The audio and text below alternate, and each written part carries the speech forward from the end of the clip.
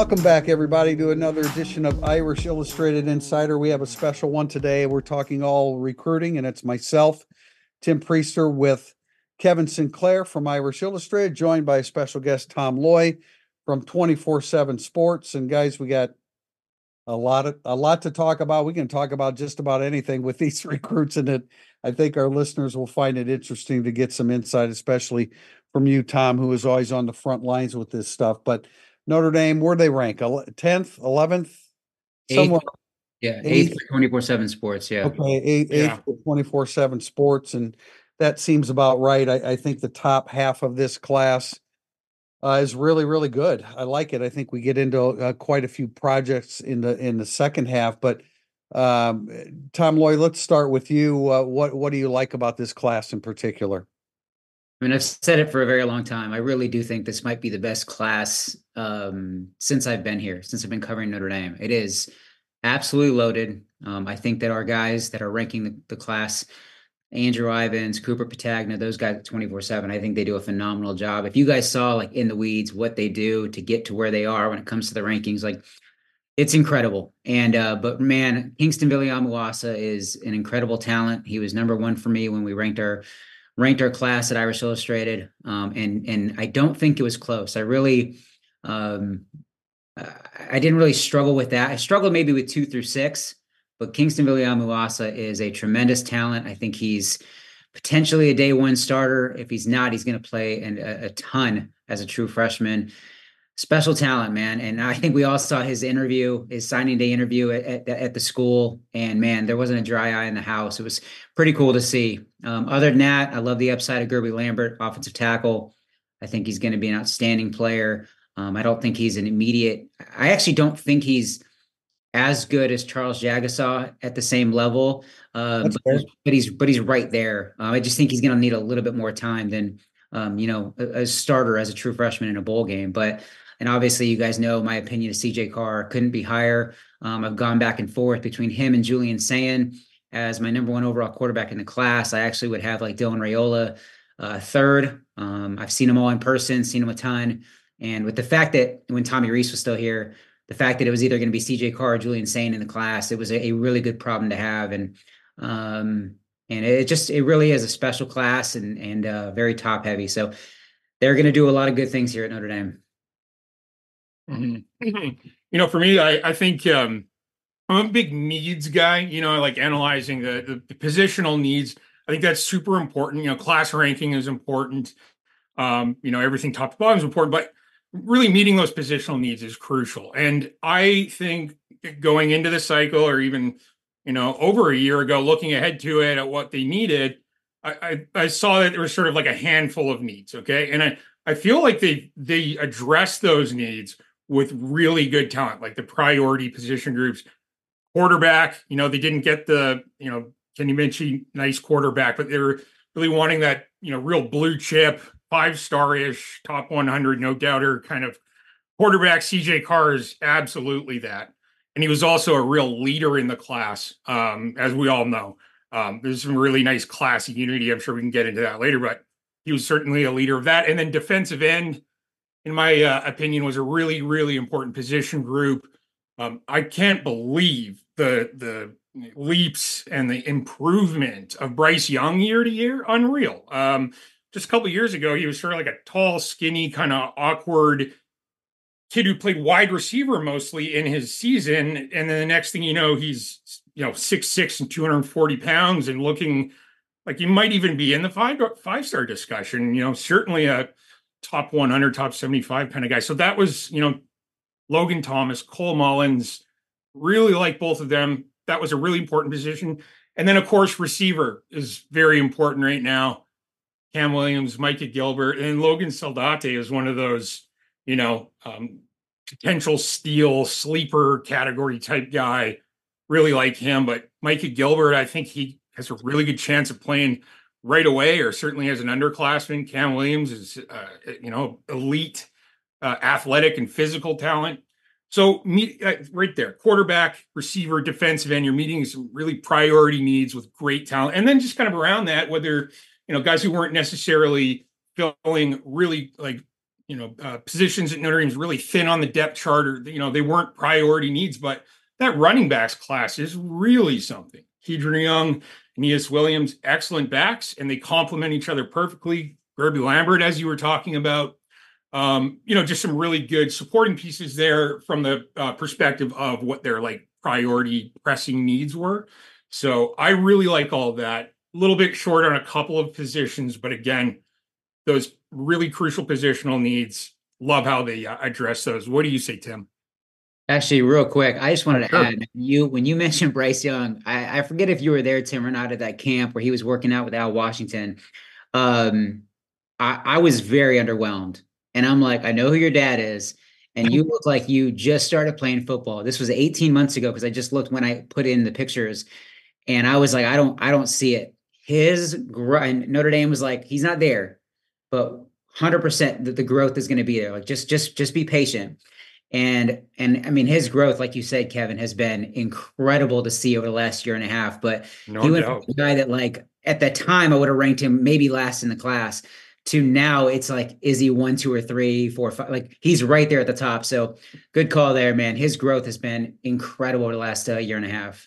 Yeah, not Yep. surprising. I've known his dad, BY, for a long time, since the day he walked into Notre Dame. He's a class individual, and I'm not surprised that BY's son has advanced. Well, to this extent, I totally agree with you guys. It's an incredible rise. We voted on these guys, the three of us, and Tim O'Malley, and of the top 10, 7 are on the offensive side of the football, and there's no doubt that the three receivers. Kevin, I'm with you on Saldate. I think that he's a real sleeper nationally. Love the 2 running backs, and of course CJ Carr is who you're going to build your offense around. Tom, you referenced the interview, or not the interview, but the gathering at KVA's high school, and anybody that's seen that, if you haven't seen it, watch it. I'm a Notre Dame guy, so stuff like that, gets me emotional when I watch it. And there were some things in there that I just absolutely loved about him. Number one, he started to thank his dad.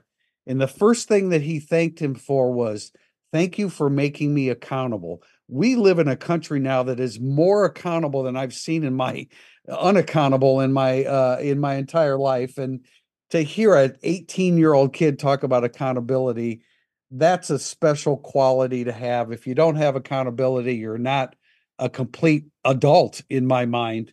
And to hear him say that, I was beaming when he said it, because I just think that it speaks to who he is, his maturity, the culture that he comes from, which is absolutely huge. And I tried to do everything I could to pick Gerby Lambert first, because I think that his skill set is absolutely incredible long term, but you just can't get past everything that KV has. And then you throw in the fact of just his upbringing, his maturity, his integrity.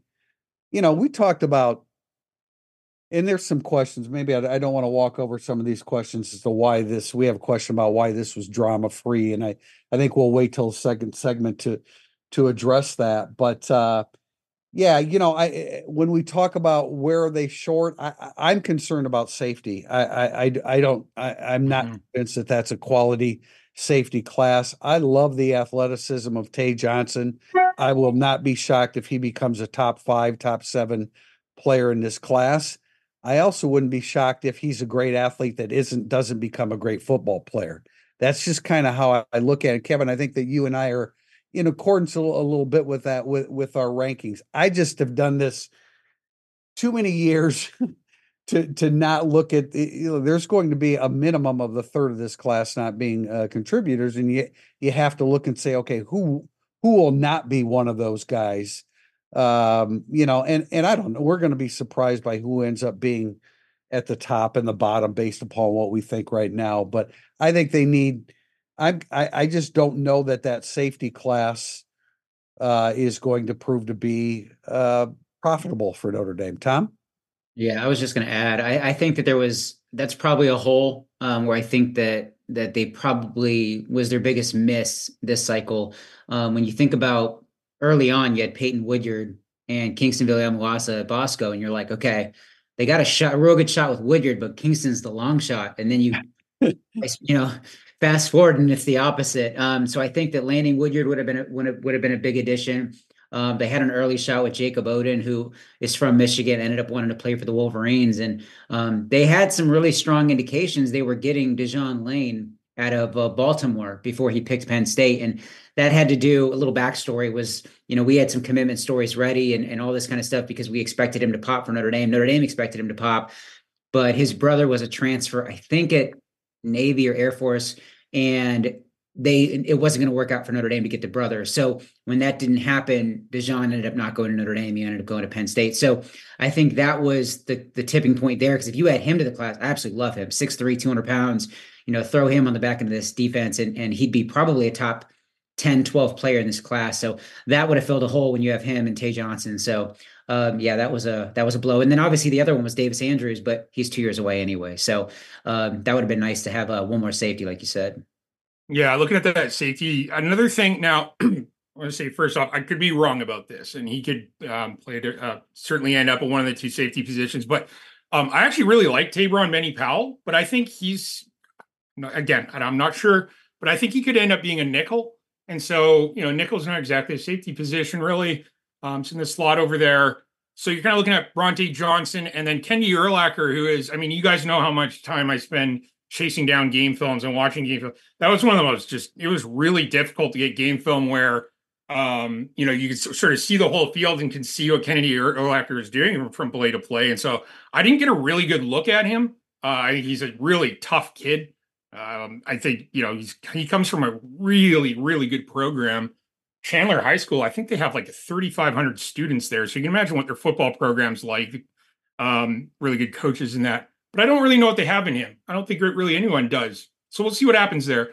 Bronte Johnson, again, outstanding athlete. I think he might be a better offensive player, maybe, though. He's really good with the ball in his hands. I don't know. So I think you guys would all agree there's just kind of question marks with those two. We think they're good athletes, but we'll see kind of what happens there. Again, I think Tabron Benny Powell could be a nickel. And this was a class where they really needed safeties. I thought Don Schuler, Ben Minnick was a really good start last year after just miss in the classes before then. So it was really important. We'll see sort of what happens there. It's going to be a priority again in 2025, I'd imagine. But yeah, that's my thoughts on the safety position. And one more thing, Kennedy Urlacher could absolutely move and play linebacker. I know there's that too. Yeah, that's the other thing. So if you're counting on him as a safety, that dude could easily fill out and just be that shorter, stockier, really, athletic linebacker. But the other thing was, you mentioned Tabron Benny Powell. Like, I don't think any of us are really banging on the door to say how great this kid is yet, but he did improve and he had a good senior season. And that's a guy that, inside the Goog, they're much higher than his ranking would suggest. So he may not be a 4-star right now, but Notre Dame believes he has that type of ability. So if he can grow into a guy that's better than we all expect, and that's why they recruited him, because he's done really well in the high school level, then that's a big win for Notre Dame too. Well, that would be great. And Kevin, if he's a nickel, that's perfect. That's just absolutely fine. My concern about Urlacher is just, Urlacher needs to be closer to the line of scrimmage. That's where he excels. And, he's just got to get a lot bigger. And I'm not sure that he can do that. Another guy, I think Teddy Rizak, if he has quality football instincts that translate to the college level, he's going to be a good football player because he's long and he can move. And on the second level, he's going to be very good. I have concerns about, we're gonna talk about all good things here, moving up, of course, but I have concerns about Styles Prescott long-term physicality. We heard a little bit of feedback about that maybe being an issue. Great length, exactly what you need, but most offensive linemen are projects when they arrive. We're a little bit spoiled with some of these young offensive linemen that have risen in recent years. That's still the exception to the norm. And so Prescott's going to take a little bit of time, but I'm high on Rizak. We had, as a group, the four of us, we rated Sevillano 17th. I have him higher than that. I know that conditioning is very, very important, and he's got to stay on top of that. But the guy has skills, man. He has athletic skills. If he can be in great shape and build his stamina up, I think he's a very underrated player in this class. And Jack Larson, he lacks size. I try not to rate smaller tight ends too high because I think that ends up burning you. But that kid has great quickness off the snap of the football. I think he's got a lot of potential. We all like Cole Mullins. I think nationally, I think we all look at him and say, nationally, people don't get it about him. He's got a chance to be a pretty good player. I like him at strong side end. Tom? Mm-hmm. I was just going to add Jack Larson, man. I was closer to put, I had him 14. I was closer to putting him inside the top 10 than closer to 20. I really think he might be, or one of the best pass catching tight ends in the country. I get it. He's not 6'4", 6'5", 6'6", but this dude, he's so productive. And if they can get something out of him as a blocker and help him develop and continue to fill out the right way, I mean, this dude's going to catch a lot of balls at Notre Dame, and all the guys that Notre Dame fans wanted them to recruit, like a Christian Bettencourt. There's a couple other kids. I'm kind of blanking on who was it. Prescorn, when he was at camp. Like all these guys that might be ranked higher than Jack Larson, like he outperformed them at camp. So I think Jack Larson's going to be a big pickup for Notre Dame, and I think a lot of people are really sleeping on him as a productive tight end at the next level. Yeah, Kevin, what were you going to add?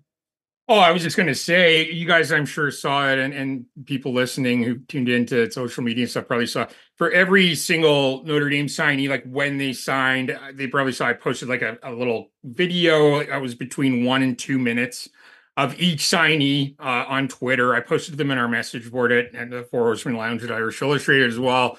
And what that was I took all of the film that I had and that I had access to for each player, and I boiled it down to just the best plays in like 60 to 90 seconds, maybe 2 minutes most.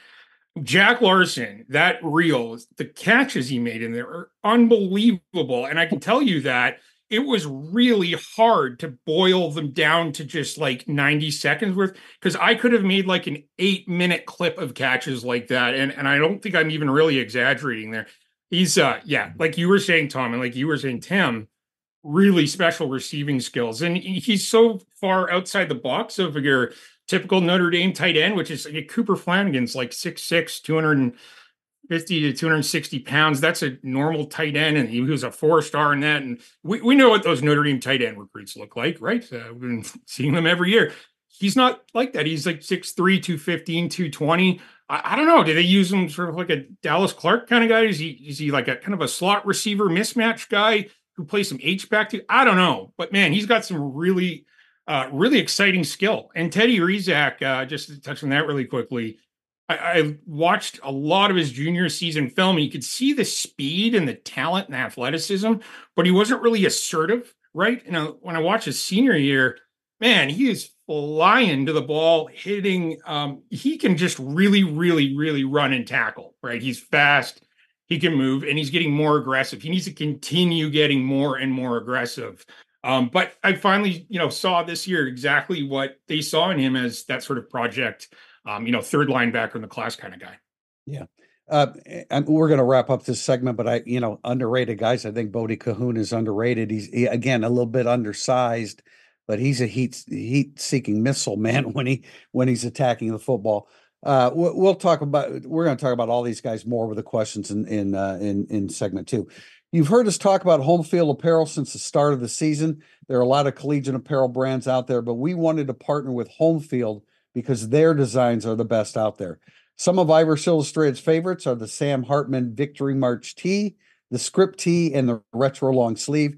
Be sure to go to homefieldapparel.com, filter by Notre Dame, and see what we're talking about. There's also currently an exclusive football bundle, which includes a baseball tee, sweats, a hoodie, and more. It's the perfect gift for a fellow Irish fan, or perfect gift to treat yourself for being a loyal Notre Dame fan. And our listeners get an exclusive deal using promo code Irish Illustrated. Irish Illustrated gets you 15% off your first order. We know you're all wearing Notre Dame gear, so if you're in need of a refresh, we really think you should check out Home Field Apparel.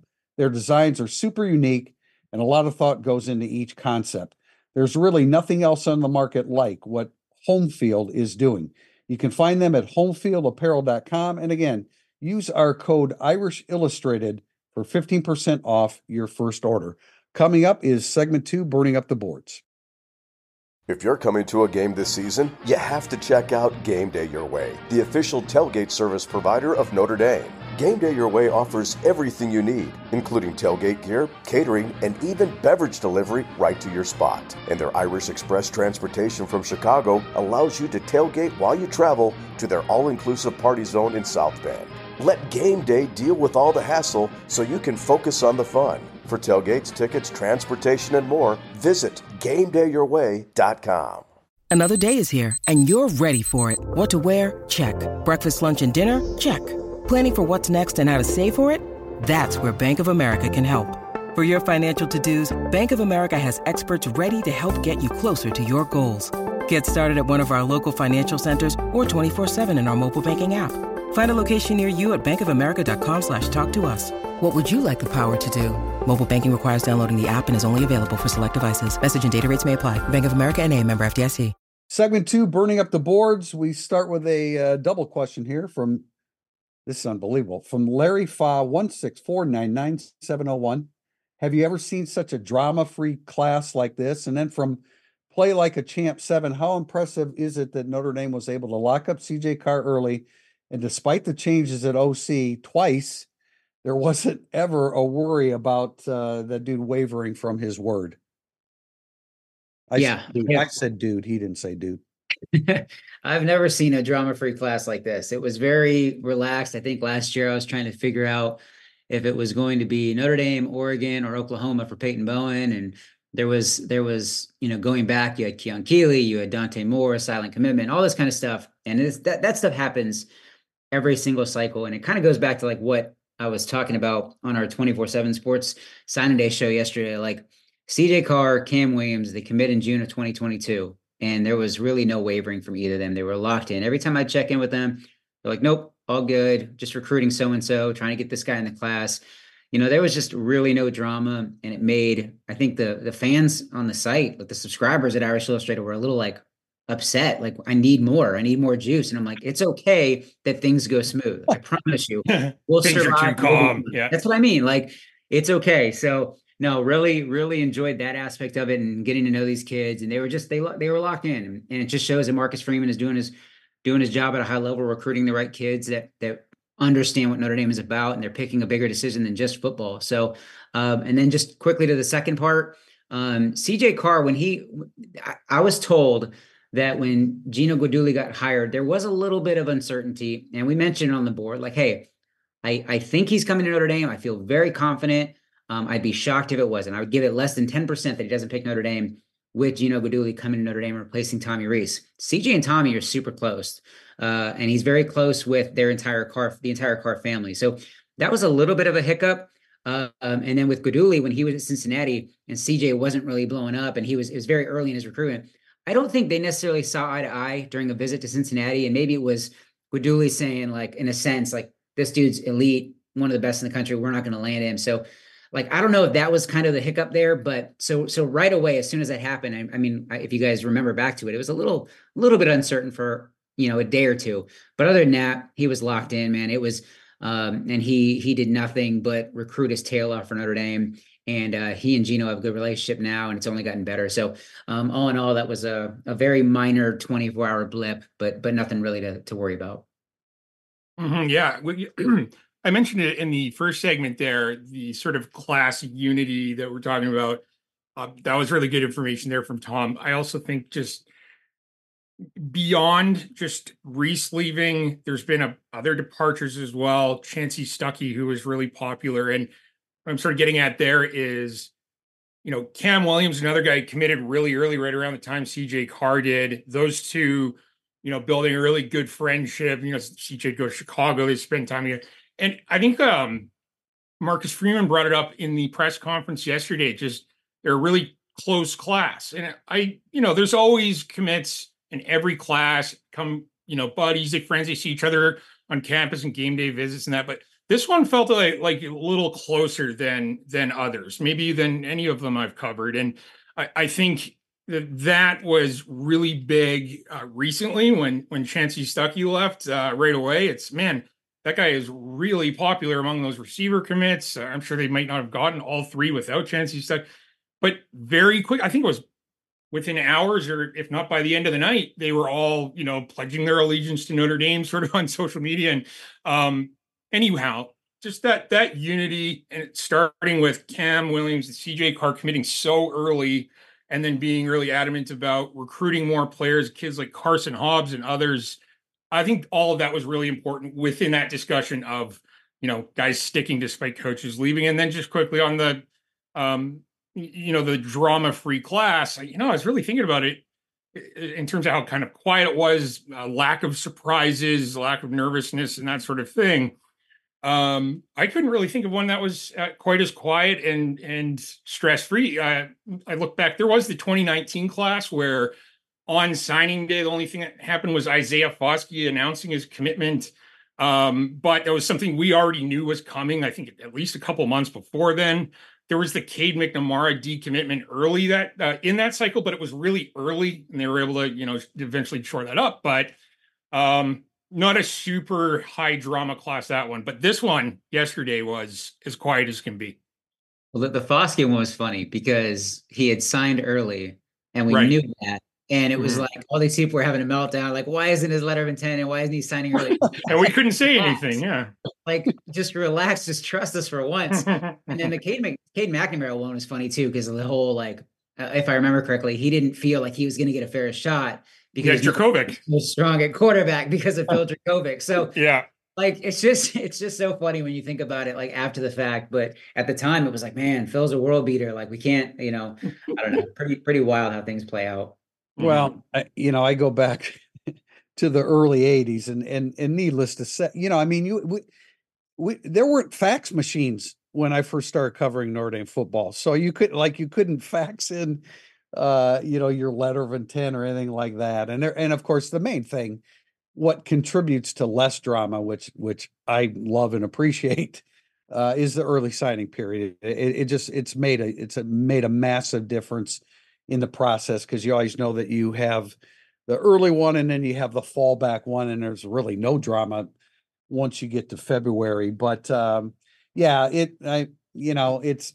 not as fun, I guess, for some of the followers of recruiting, but it also speaks to the type of kid that Notre Dame recruited in this class. There was tons of speculation about KVA and Ohio State, or he's wearing an Ohio State sweatshirt or what have you. He wasn't going to change his mind. They're definitely, Guidugli's a little bit of a understated personality, so maybe him and Carr didn't quite mesh right away. He's understated. He's a slow talking, quiet speaking kind of guy sometimes. So, maybe they didn't connect right away then, but definitely for me, as drama free as anything that I've experienced since I started in the early 80s. Question from NDB-ish Irish football, something like that. This is the third class that Freeman has signed as head coach. What's the biggest difference you've noticed between Freeman and Brian Kelly classes? I think it's really about tapping into whether it's like certain regions they haven't tapped into, or just blue chip recruits, right? You look back, Kelly era classes, there's usually, 1 to 3 of those big time guys. I think they legitimately got about 5 of them. We're looking at Kingston, CJ Carr, Cam Williams, Gerby Lambert, Bryce Young, right? And then there's a few, I think, another one at least that could prove to be in that group as well, whether it's Keedron Young, Aeneas Williams, Micah Gilbert. So I just think it's what the big thing is there is hitting more of those top 100 and blue chip recruits. You look ahead to the next class. Okay. I know we're talking about the 2024 class, but I was just thinking about it this morning. You look at the next class, they have a blue chip quarterback from Mississippi. They have a 4-star defensive end in CJ May from small town Alabama. They've got a running back from Arkansas. They've got Ivan Taylor from Winter Garden, Florida, like just the kind of area of Florida where they've recruited kids like him forever and never land them. They got Dexter Williams from his same school. That was a decade ago. But just that kind of recruit and area that they weren't getting much traction in at all under Brian Kelly, just kind of expanding their the borders, I guess, of what they can reach into and actually land and sign. So I think that's a big part of it. You've got a much more charismatic head coach who's much more motivated to and dedicated to recruiting. And as they say, starts from the top and trickles down through a staff. That's really the biggest component for me. Tom, what's your take on that? Yeah, I think that Brian Kelly used to take some really soft takes, some guys that were heavy Notre Dame leans, and they were like that middle tier kind of player, and or even like a low end 4-star, and they would take him and kind of question it, like, man, they're just filling up early with a guy that probably won't get any better or trend up in the rankings. Whereas Marcus Freeman is swinging and going for guys like KVA who are down to from the West Coast near LA. Has USC coming after him like he's the best player in the country, and Ohio State and all these schools, Alabama. So I just feel like what Marcus Freeman is doing is really just building a class with difference makers, and that's kind of what's separating him, rather than he's not really worried about rankings at the time, because a lot of the guys, if you really look at it and break it down, a lot of the guys he landed are trending up in the rankings. I know they didn't get as many 5-stars as the fans want to get, but like, just look at the big picture, and guys are climbing the rankings, and they have offers from everywhere in the country, which is, I mean, look at CJ Carr. He could have played anywhere. If Cam Williams wasn't so locked in June of 2022, he would have had more offers and had everybody knocking on his doorstep, but he didn't worry about it and just told every school that came after him, like, hey, I'm solid in Notre Dame, so don't worry about it. KVA obviously trending up. I mean, I think when more people see him at the All-American Bowl, I think he's going to trend up. I mean, he could absolutely end up as a 5-star in this class. Again, Bryce Young, same situation as Cam Williams. If he wasn't a legacy to Notre Dame, if people didn't think he was a lock, then he would have had more offers. Gerby Lambert, same situation, at every offer in the country. Kedron Young had, from what I'm told, turned down a bunch of money to go to A&M, and he actually stuck with Notre Dame down the stretch. So again, all of these guys that Notre Dame's recruiting, they're trending up in the rankings. They're guys that everybody across the country likes. So that's probably the big difference, is like it wasn't easy for Notre Dame to keep this class together, yet goes back to the previous question. I'm blown away that there was no drama down the stretch over the last few months. So in the end, Marcus Freeman is really building a team that will genuinely compete for national championships for years to come. So I think the next 4 years, it's going to be a really, really fun time for Notre Dame fans. Guys, really quick. Sorry, Tim. Just really quickly, just to support your point there, Tom. I'm looking at the rankings right now. Cam Williams, I believe he was ranked below the top 100 when they first started recruiting him, or when he committed. He's 29 in the composite rankings now, 5-star. Bryce Young was a 3-star recruit. He's now 107 composite and in the top 100 at 24/7 Sports. Kedron Young was like a mid to lower 4-star. He's now way up, just outside the top 100. You've got Anthony Knapp and Logan Saldate were both 3-star recruits. They're now in the 4-star category. So yeah, and you really look at it up and down. There's a lot of movers upward. Moving on to a question from ND Dan 106. Every season, a freshman emerges and contributes on offense, defense, and special teams. Who are the guys we should expect to see in each of those areas? Some of these will not be a surprise, I'm sure. Yeah, I think I might steal an answer. Probably would be for all three of us, but Kedron Young on offense would be the one for me. I think he is game ready now, physically and just athletically and talent wise. I think he's going to be able to push for early playing time at Notre Dame. Defensively, it's pretty obvious. Kingston Viliamu-Asa, difference maker. I don't even care if you want to put him at receiver. This dude can play anywhere he wants to play. He is a genuine difference maker, and in my opinion, a future first-round pick. Special teams, I guess you could make an argument for somebody like Bronte Johnson, just athletically, runs really well, can tackle, plays safety at a high level. So I think if you threw him at on special teams, I think he'd have no problem contributing right away from Marty Biagi. Mm-hmm. Yeah, I had, offensively, yeah, Kedron, that's actually a really good answer. I think if I were to add, throw in someone different, Micah Gilbert really seemed like a guy who just This is what I'd emphasize. When I watched his season, they played a much more challenging and just sort of talent-filled schedule than I had realized. They basically played a lot of the very best teams in North Carolina, Providence Day, and teams with Power Five bound talent like Myers Park, and just really good teams. The team that Sullivan Absher came from, which is a division lower, but they're the best team in that division. So really, really good teams. But then they also played a couple of teams from Georgia that were both undefeated and ranked in the top 100 high school teams in the whole country. So they went and they played all these good teams. Those two teams in Georgia might have been the two best on the schedule, and he had two of his best games statistically against those teams. I think one of the games he had 10 catches for somewhere around 200 yards and a few touchdowns. My point is, no matter who they played, the defense could not contain him. So I could see him playing early and perhaps this next fall coming up. Defense has to be Kingston. I don't know how you could veer away from him. And then special teams, that's a really interesting question. Tim O'Malley would actually be really good at that. He's always thinking about special teams. But, maybe a guy like Bodie Cahoon who can, like I said, he can really run and tackle. Teddy Rizak, Kennedy Urlacher, guys who can really run. They're aggressive. They can tackle. That's my 2 cents. We talked about this in one of our instant analysis yesterday. When you look at Notre Dame's situation at defensive end, especially strong side defensive end, now I know RJ Open is coming in and he's really a guy that could probably play either position, but I think it's going to be hard to keep Bryce Young off the field just because of his length, right? And the need at that position. Kevin, you talk about, needs, you look at things from a need standpoint. I think it's going to be and I know that he's still new to the game, and it's really an amazing meteoric rise. Tom, you talked about 18 months ago. That was how you felt about him 18 months ago. Incredible. But I think that he's a guy that could be that early contributor, largely because of need, and then just the length. I like Urlacher as a special teams guy. I think that he's a guy that could come in and do that right away. Offensively, I'm really not sure who I would pick.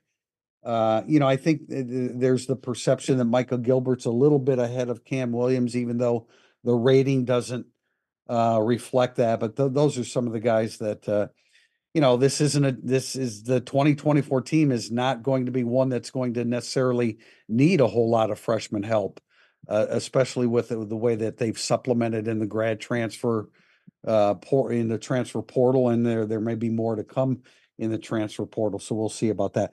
Question from Ever2XL. Do you think Marcus Freeman has a type of offense in mind in his offensive coordinator search, or do you think he'll cast a wide net in candidates regardless of what kind of offense they run? Tom? I don't think he has a specific type of offense. I think he wants to have a blend that throws the ball, runs the ball. I don't think he wants some air raid offense and, throwing it all around the field 40 times and barely running the ball, if not more. I think he wants to have balance. And I think that that's what may have kept some candidates, really, really off the final board when they eventually, went from Ludwig and Jared Parker and things like that. But I think he, I know he said in his press conference he wants to go national, and I definitely think he will. I don't think he's just going to hand the job to a Gino Guidugli or Dylan McCullough or anything like that. So I think they're going to swing. It's a very attractive job. Obviously, it's Notre Dame, but it's Notre Dame right now, and there's so much talent in the room and in the building. So I think Mike Denbrock, I think you make a run at him and you wait for him to say no, and if he does, I think he's priority number one, and I think that'd be a tremendous hire. So. Obviously there's other guys involved, but I think and I think Tim, you probably would agree, like Kirby Moore's involved as well, but you give Mike Denbrock every opportunity to say no. Well, yeah, I've known Mike Denbrock for a couple of decades. We, every time we see each other again, we get a laugh, and this would be a big laugh since it would be time number 3 that he's been at Notre Dame. But I don't, if Mike Denbrock's offered the job, he's not turning it down. He wants to be at Notre Dame. He's never made any bones about it. He's never left Notre Dame of his own volition. It's always been forced upon him. My Thursday thoughts were just published. And, last year, Tom, remember we were scrambling on a Sunday to try to put a list together of candidates. We ended up putting a list of 12 out. When we put our heads together on that. Denbrock was on that list. So was Andy Ludwig and some others certainly, but Mike Denbrock would not turn it down.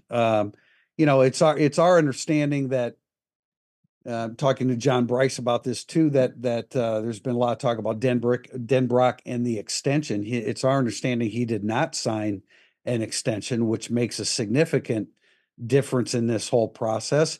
And the location actually of LSU to Notre Dame, the distance might very well play a role in buyouts and things like that, because I think the whole idea is, okay, we'll let contracts are very complicated these days. We'll let Mike Denbrock go, but it can't be to an SEC school. And so the fact that it would be Notre Dame in competition there, I think is significant. But, Kirby Moore, I find it interesting because a lot of people look at coaches, they read the bio, they look at stats, and they make a determination. This guy would be great or this guy would be lousy. If you look at Missouri's offense, you know how many times they scored 40 points this year? Once in game 12 against Arkansas when they scored 48. They didn't put up huge numbers. They were pretty balanced. They did a really good job of their yards per pass attempt is like in the top 15, which that's a stat that I always look at, both offensively and defensively. But right now, those are the two guys that we're looking at. It's a different situation. We're not going to put out a list of 10, 12 guys because although it is a national search, I just, you want to get that guy in place as soon as possible. They've kept an eye on this possibility with Jared Parker, potentially moving on as a head coach candidate at a place like Troy. Right now, those are the only two guys that we're listing. That could change before this podcast actually airs. Yeah, I think the only two names that I would add that were definitely at least considered, talked to, at least evaluated for the position before was Akron's Joe Moorhead. If you're looking at potential head coaches to make the move, two offensive coordinator would be Akron's Joe Moorhead and Toledo's Jason Candle. Both are tremendously respected, great offensive minds. And so that could be an opportunity for them to go technically down a level from head coach to OC and then back up to a much better head coaching job. So just keep an eye on those guys. But really, again, Mike Denbrock should, and in my opinion, will be the first call. So yeah, and just a reminder, I know nobody remembers our list of 12, but Joe Moorhead was listed first last February, in February when we put that list out. Jason Candle was on that list as well. Another OC question from Placked ITFDB. I would love to see Denbrock as OC. So this is not a slam, but I've seen where the LSU quarterback coach, and that is Joe Sloan, by the way, was credited with Jaden Daniels' improvement more than anyone. Your thoughts on that? Again, not saying Denbrock didn't do a heck of a job and isn't a good play caller, but just genuinely curious. Kevin, you want to jump in on any of this? No, I mean, you guys are doing a great job. I don't want to get in your way. All right, I'll chime in. Alrighty. I think the only person who could properly answer this would probably be Jaden Daniels. I think he's the only one that would really be able to break down exactly who helped him develop the most. And that goes back to his time at Arizona State. So I think this one is, it's probably a cumulative, collective effort to really take his talent to the next level. But I mean, realistically, there's a possibility that I could have been offensive coordinator and Jaden Daniels would have won the Heisman. I mean, that guy, when he would just go crazy and do his thing, and defenses couldn't stop him. And it doesn't hurt that they have some really tremendous playmakers on offense. So I think Denbrock is a really, really good offensive mind. I think, Tim, you'd agree with that. He's good at his job. He's a people person. He recruits at a high level. And I think fit-wise, the guy loves Notre Dame. So everybody wants to ask, why would he leave LSU for Notre Dame? Because you clearly don't know Mike Denbrock, because he absolutely loves this place. He's got great respect for Marcus Freeman and everything they're doing there. So I wouldn't take anything away from him as a play caller, as an offensive coordinator. I think they're doing a really good job collectively. Even Brian Kelly has been involved in Jaden Daniels' uptick as a player. So I really think it's just a group effort. I agree with you know Denbrock the way I know Denbrock. Tom, I've known him a little bit longer, but you know him the same way. And I would say that, I think Mike Denbrock, well, first of all, he's a smart guy, and he said a people person. That is exactly it. He is a great glue guy for your staff. There's not there. You're not Mike Denbrock is not seeking confrontations within the staff. He's a glue guy. I think he's a better offensive coordinator and play caller for having been at Cincinnati and LSU for the last 7 years. We always talk about high ceiling, high floor. Are there coordinators out there that have a higher ceiling than Mike Denbrock?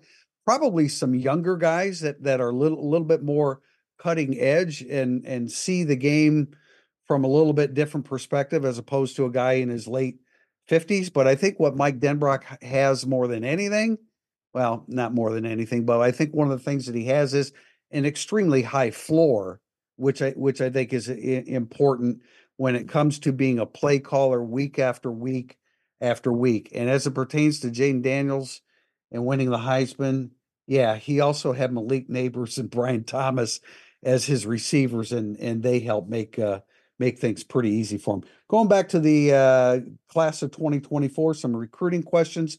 The Salty Jazz 14. Cam Williams is a freaky athletic 5-star, but the chatter around him does not seem to bear the excitement I would expect for such a highly rated prospect at a position of critical need would gain more excitement. How do you see his career at Notre Dame unfolding? Can he be a legit number one like Michael Floyd, Will Fuller, Chase Claypool? Tom, I think you mentioned, Kevin, I'm sorry, Tom, you mentioned, and I'm going to go right back to you, Kevin, but I think that you mentioned that, because he committed early, that took away some of the fanfare with Cam Williams. But Kevin, go ahead and chime in on that, please. Yeah, I was just going to say, I kind of tried to clear it up a little bit in our ranking the commits piece, which we published this morning, and I urge everyone to check that out. Here's where we're sort of getting at here. I was just talking about Micah Gilbert and that competition he played. He was going up against cornerbacks and defensive players who are going to go to Power 5 or Division I teams on a regular basis throughout his senior season, and they couldn't contain him. He was outstanding. So long as the quarterback could get him the ball, he was making plays. I believe he averaged just over 100 yards per game. He was really, really sharp. He's a little bit more sudden than I thought. And he's a guy who's it's easy to envision him, taking in the college game, learning the playbook, and being capable of playing right away. Cam Williams has more talent than Micah Gilbert. He has elite speed.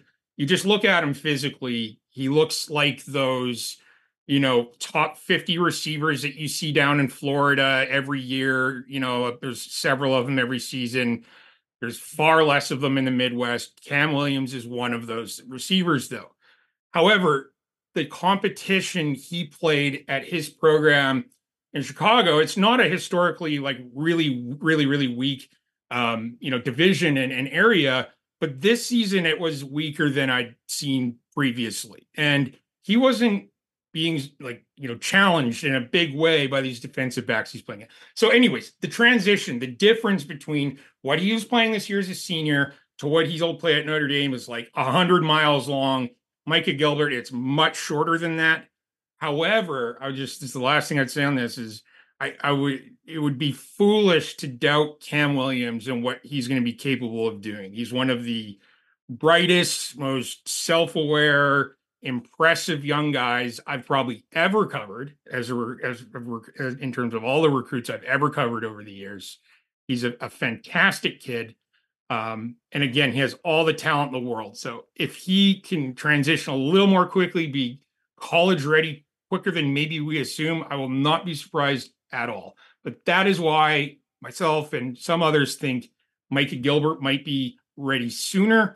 And a lot of it has to do with the competition he played and just the look he has on the field. He's a big, strong kid who should be able to mix it up with college defensive backs right away. But Cam Williams might be able to as well. In my ranking, I had Cam Williams higher than Micah Gilbert by 2 spots. Cam's 5, Micah Gilbert's 7. If I rank them as to most likely to play as true freshmen, I would have it the other way around. I would be surprised if Cam Williams didn't redshirt in year 1, and I don't think people need to freak out about that. It's completely okay. And I think that Micah Gilbert has a better opportunity to play day 1 at Notre Dame. So if somebody's going to play, I really think it's going to be Micah Gilbert in year 1. Now, speaking long term, I definitely feel great about my comp of Cam Williams being Julio Jones 2.0. I think he's a top 5 player in this class for Notre Dame. But again, I was probably closer to having him, 8 or 10 than 1 in this entire class. And it doesn't mean that I'm not extremely high on Cam Williams, because I am. I just think this class is really, really good from top to bottom. So very excited about him. He's freaky athletic, but he's very raw in some areas. I've seen him, and I would tell him this to his face because I have a good relationship with him. Like, I've seen him drop a lot of balls. I've seen him drop too many. But man, when he is locked in, he is elite. He is a difference maker, and really he's special at that position. So he just needs to fine tune the areas, like you said, Kevin. He just needs to get coached. That's on Mike Brown, and that's exciting because I really think that he's going to get the most out of Cam. I really think that he's going to be kind of a difference maker for Cam to take him to the next level.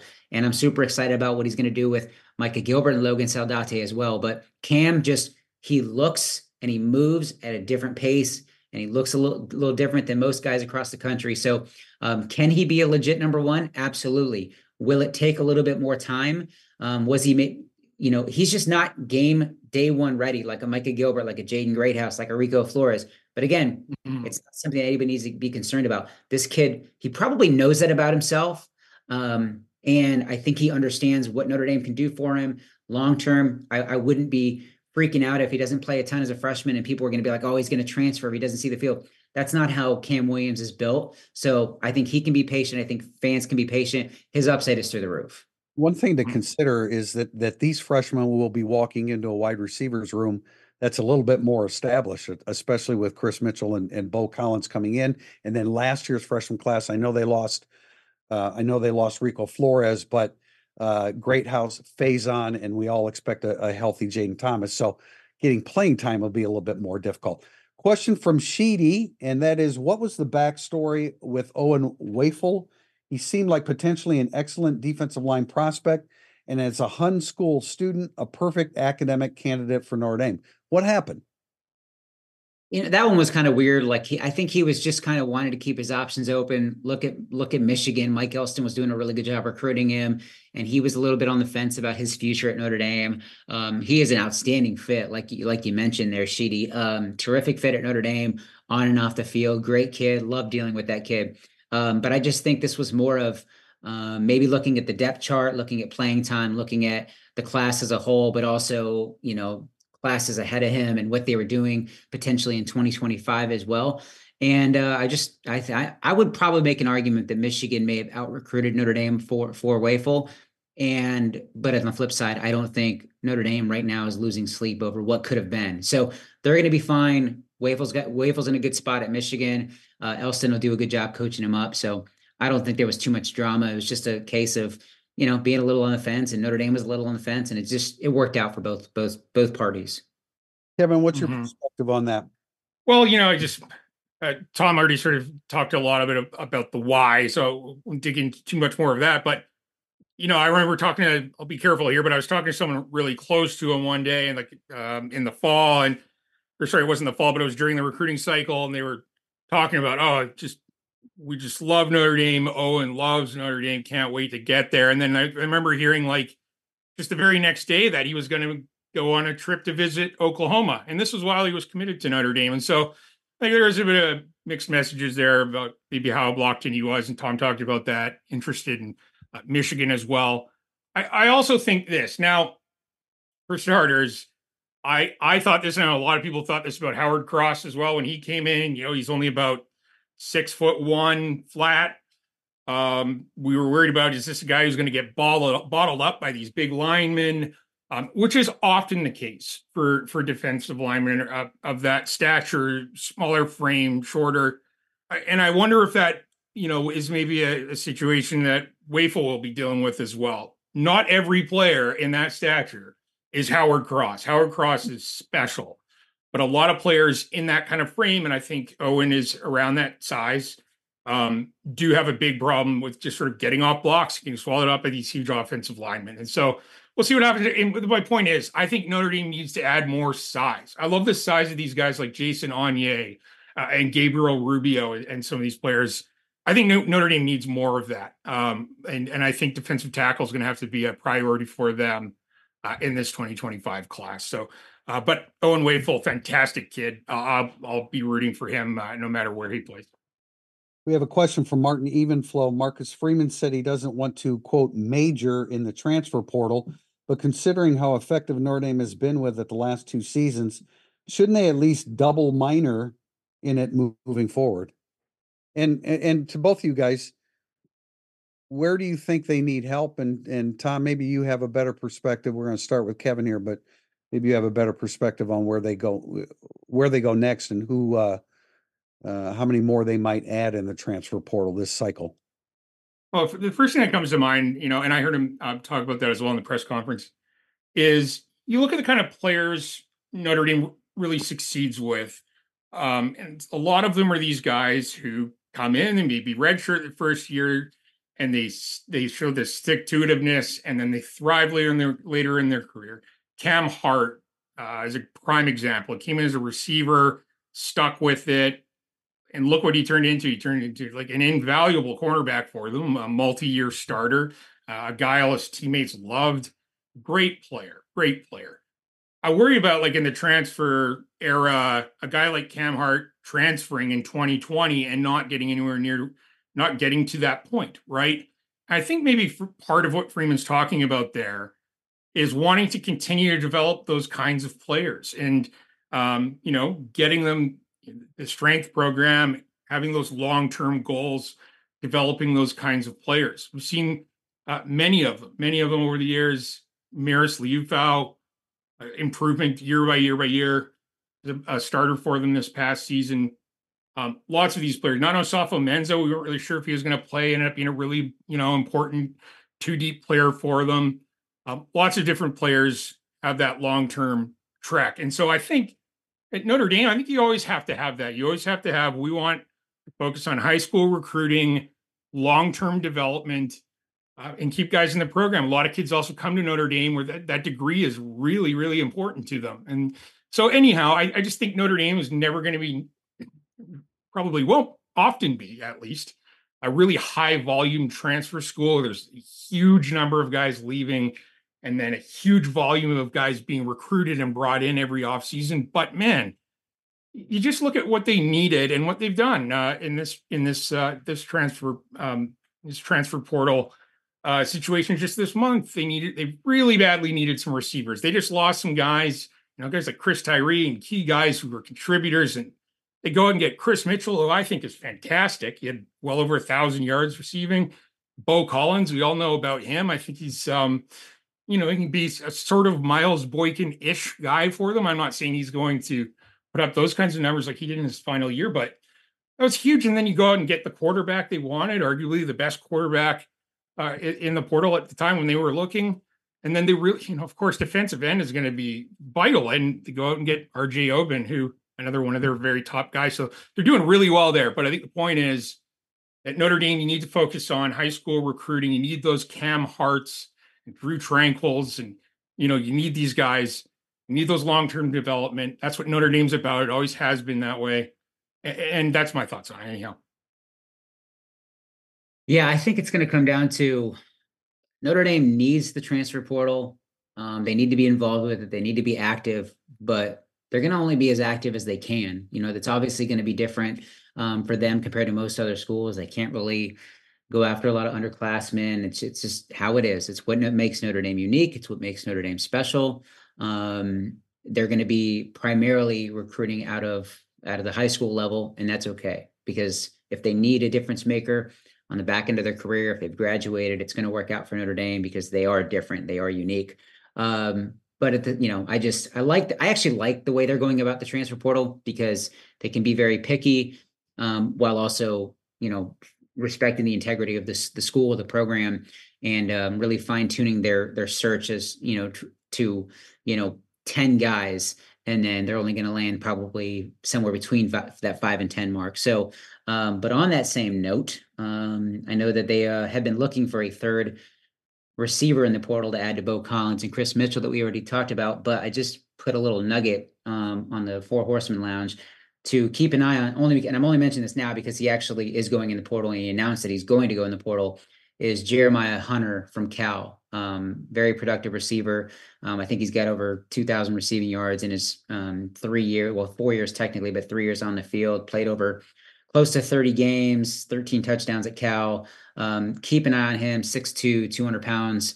That would be a guy that I'm very confident Notre Dame will target and recruit once he officially goes in the portal. There's going to be a lot of schools, I'm told, that are going to pursue this guy, and that would be a guy to keep an eye on. But like I said, it's by the time this gets published, it's already going to be on the Irish Illustrated message board. But yeah, keep an eye on Jeremiah Hunter. That's a pretty good trade, huh? Tobias Merriweather for Jeremiah Hunter. That would be a pretty good trade. Yes, that's okay. Yeah. All right, we're going to wrap up with a quick hit here. Last question from our old friend Pin and Poll. What recruit do you already regret not putting higher in your 2024 rankings? I've got your rankings right here in front of me, guys. I guess I'll start. Okay. Yeah, I believe it's you. Yeah, go ahead. Yeah, I guess I'll start. That I wish was higher. I did have that. I did have a couple conversations this morning with some people at Notre Dame, and I'm going to have that, according to sources, articles coming up over the next couple of days at Irish Illustrated. And I Jack Larson comes to mind at 14. They are extremely high on him, and they are stoked about him. Anthony Knapp is another one that I have him 10. Maybe they want me to put him a little higher. I love my top of the list, so it's hard for me to push Kedron Young any higher than 4, especially with the guys that I have in front of him. After those conversations, I actually feel really good about my class ranking.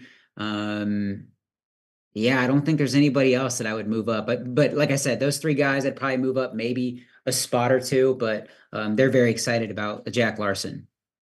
Mm-hmm. Yeah, for me, like if there's a guy where we'd already put our story together, we didn't go out till this morning, but we had it done early yesterday. After that, after I knew I couldn't go in and edit it or anything like that after the fact, because we already had all those numbers logged in and there's calculations of one guy where I started thinking, I should have maybe had him a little higher, is Leonard Moore. He missed some games. He had some minor injuries, and I think he may have missed some games out of the idea that I got to make sure I'm healthy, when I get to Notre Dame, that sort of thing as well. I don't know. Point is, he missed some games, so I only got a smaller look at him as a senior, but I watched 2 or 3 of his full games, and every once in a while, I just see him flash this speed. He's got this speed, whether he's catching up with the wide receiver on a vertical, or he's playing receiver and he's running a vertical, or when he was returning punts, I think he might have that, that gear we talk about where it's just, whoa, just a flash. He's gone. Very, very agile. And then he's like, I talked to someone who spent like an hour with him in Texas, and he said, he's just got the perfect body type for a corner. He's 6'2", like legit 6'2". He's long and lean. He's got that speed. He's a really bright kid out of Austin. His dad's a phenomenal guy, kind of salt of the earth kind of family, I get the sense of. So I just like how all of that adds up, because we know speed at the cornerback position is vital, right? And that length, everything about him. I was talking about Cam Hart just a little while ago, and that long term and what he turns into. I think Leonard Moore has a shot at that too. And so I wish I'd him ranked a little bit higher than I did. Yeah, I know that first day in August when we get out to practice, I'm going to be thinking about this question. But right now, Kedron Young, I'd bump up a couple spots. But I guess the guy that I would say is Cole Mullins, and again, it's largely because of the injury. It's difficult to rate a guy when he's coming off what happened to him prior to his senior season. But I think he's going to be, again, we've talked about him. I think he's going to be a quality. It's going to take a little bit of time, but I think he's going to be a quality strong side end for Notre Dame. Hey, we're going to wrap it up with that. I do want to say that our next podcast is a little bit uncertain right now with Christmas coming up at the beginning of next week. But I think we're looking at actually a week from today, the 27th, when we've all convened in El Paso to have our next podcast. We'll keep you posted, of course, on our message board and let people know via Twitter as to exactly when we'll be having our next podcast. But I want to thank Kevin Sinclair for joining us today, and Tom Loy from 24/7 Sports. I think we had some good conversation here as we wrapped up Notre Dame's class of 2024. It's on to 25, guys. No time to waste. We got to keep pushing forward. They've got, I believe, 10 verbal commitments, and I'm sure some more coming up here very, very soon. Thanks for joining us, guys. Until the next time, thank you for joining us and listening to Irish Illustrated Insider.